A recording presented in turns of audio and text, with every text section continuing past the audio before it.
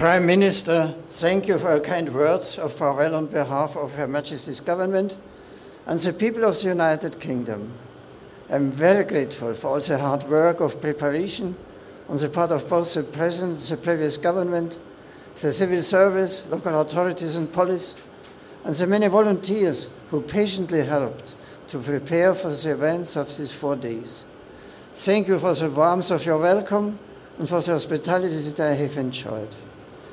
During my time with you, I've been able to meet representatives of the many communities, cultures, languages, and religions that make up British society. The very diversity of modern Britain is a challenge to its government and people, but it also represents a great opportunity to further intercultural and interreligious dialogue for the enrichment of the entire community. In these days, I was grateful for the opportunity to meet Her Majesty the Queen, as well as yourself and other political leaders, and to be able to discuss matters of common interest, both at home and abroad. I was particularly honored to be invited to address both houses of Parliament in the historic precincts of Westminster Hall.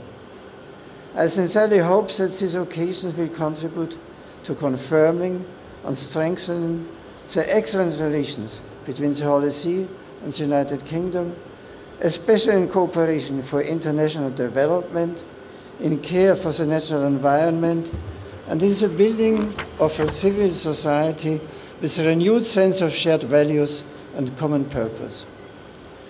It was also my pleasure to visit His Grace, the Archbishop of Canterbury, and the bishops of the Church of England, and later to pray with them and our fellow Christians in the evocative surroundings of Westminster Abbey, a place which speaks so eloquently of our shared traditions and culture. As Britain is home to so many religious traditions, I was grateful to have the opportunity to meet their representatives and to share some thoughts with them about the contributions that religions can offer to the development of a healthy, pluralistic society. Naturally, my visit was directed in a special way to the Catholics of the United Kingdom. I treasure the time spent with the bishops, clergy, religious and laity, and with teachers, pupils, and older people. It was especially moving to celebrate with them here in Birmingham the beatification of a great son of England, Cardinal John Henry Newman.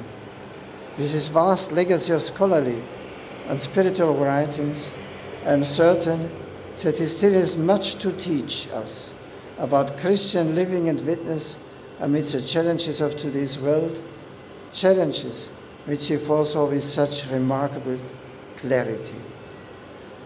As I take my leave of you, let me assure you once again of my good wishes and prayers for the peace and prosperity of Great Britain. Thank you very much, and God bless you all.